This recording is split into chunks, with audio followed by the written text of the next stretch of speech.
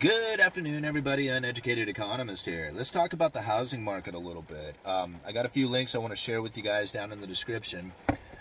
First thing I want to talk about is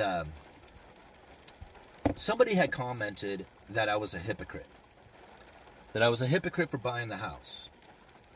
I guess if I was on the street and living in a tent or one of these RVs that are over here, then I wouldn't be a hypocrite anymore. I would have been suffering without a place to live. Those of you who have been following my channel 6-7 months ago knew that I was sitting in a position in which that I had 100% assets and 0 liabilities. I wanted to remain there. I wanted to continue to build my assets and stay out of liabilities. The only way to do that is to rent. I wanted to rent. There was no places, literally no places to rent in Astoria. There was 2 one-bedroom apartments and a $3,500 a month house. 3 places to rent. And I thought, I got a really good network. I'll find a place. I'm not stressing. Nothing came up. I could not find a place to rent. So, the family and I talked. I said, what do you guys want to do? Should we bail out of here? Should we find another place to live? Reestablish a whole new network? Friends? Jobs? Everything? Schools? Or do we want to try and make it work here? Do we try and buy a house? We wanted to try and stay. We wanted to buy a house. I didn't really want to buy the house. I didn't want to take the deal out on the house. I didn't want to sign on a mortgage. What was I going to do? I had no choice. I didn't want to do it. I wanted to rent. So I signed the deal on the house. It took a lot out of me, emotionally and financially. I'm still struggling with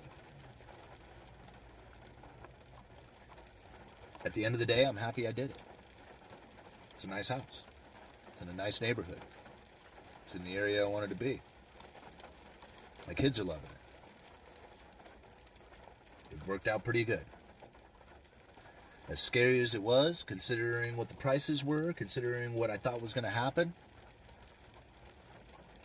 so far it's turning out to be okay. The prices have moved up dramatically, way more than I would have ever expected, way more than I even feel comfortable with.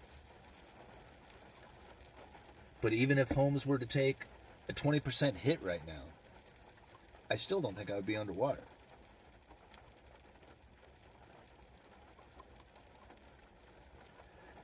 It was tough. It was really tough to do that. And to be called a hypocrite, what would you want me to do? You want to see me suffering in a RV? Having my kids not have any place that they have their own room and stability? Is that what you'd rather have me done?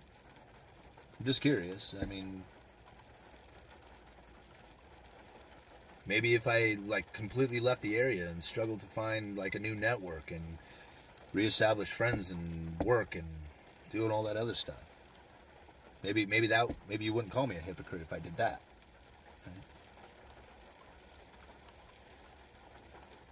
Prior to the pandemic, I thought for sure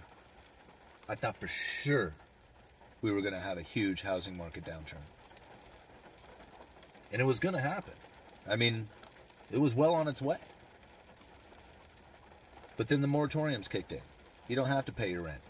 You don't have to pay your house payment. There's no foreclosures. There's no evictions. No worries. So if people aren't going to get evicted and they're not going to be foreclosed on, well, then those homes aren't going to go onto the market. And that's going to keep the inventory incredibly tight. Some people said, well, maybe when the forbearances end, these people who have to make all those back payments can't do it, or if they can't roll it over into a new mortgage, then those homes will go on into foreclosure. But what do? They offer up 40-year mortgages. There's no way that you can't make the payment now, right? We're going to stretch you out for 40 years. So that wave of foreclosures, it didn't happen. Not like we had anticipated. You got homeowners associations now coming up with rules and regulations to try and prevent the institutional buyers from coming in and buying these homes and renting them out in these neighborhoods. Institutional buyers. Okay? 1 out of every 5 homes. So these homeowners associations, they figured it out. They said, okay, well, we'll make rules and regulations to say if you buy one of these homes in these areas, you have to live in it for 6 months, or it has to be empty for 6 months before you can rent it out. Well, if you're an institutional buyer, most likely you're probably not going to want to move in. And if it's going to take you 6 months before you can start seeing a return on your investment, most likely you're not going to get into it either. So these homeowners associations are recognizing these institutional buyers as being a problem.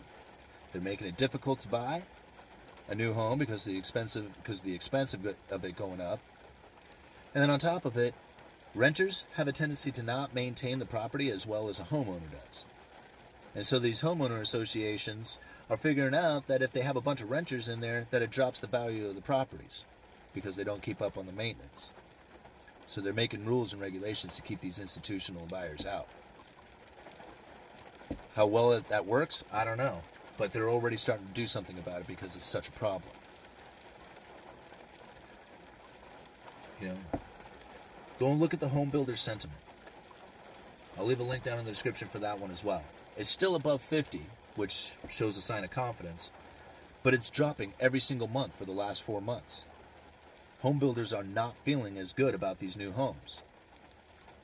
Profits are dropping because the expense of getting the home built, the time it takes, the shortages of supply, makes putting new inventory out there very difficult. And if the profit on these homes starts to drop, the confidence from these builders will as well. So an already tight inventory could get even tighter if the confidence from these home builders falls. Interest rates are rising.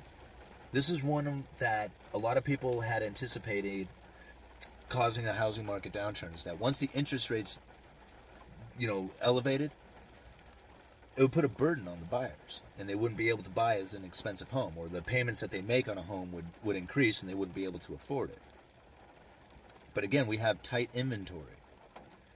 That means the few buyers that are out there, they will sign any deal. It doesn't matter what the interest rates are, as long as they can get the house.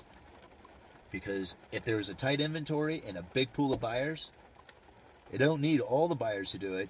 You just need a handful of them to.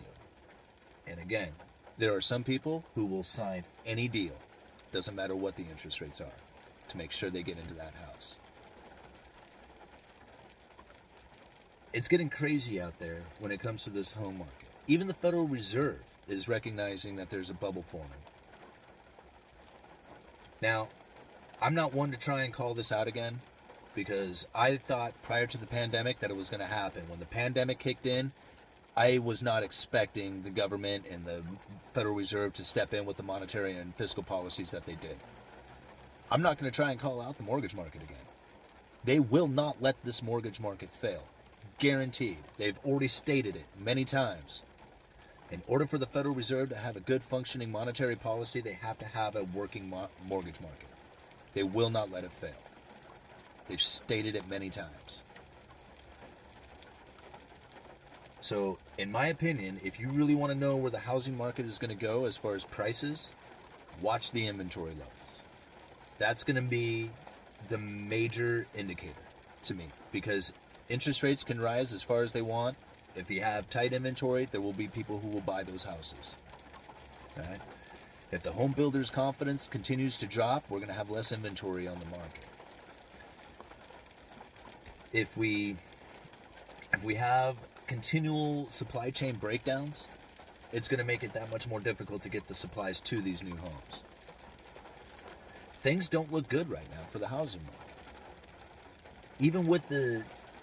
Even with all the headwinds that you would think are taking place, that would cause a downturn in the housing market? It may not. Just for some of the reasons that I had stated.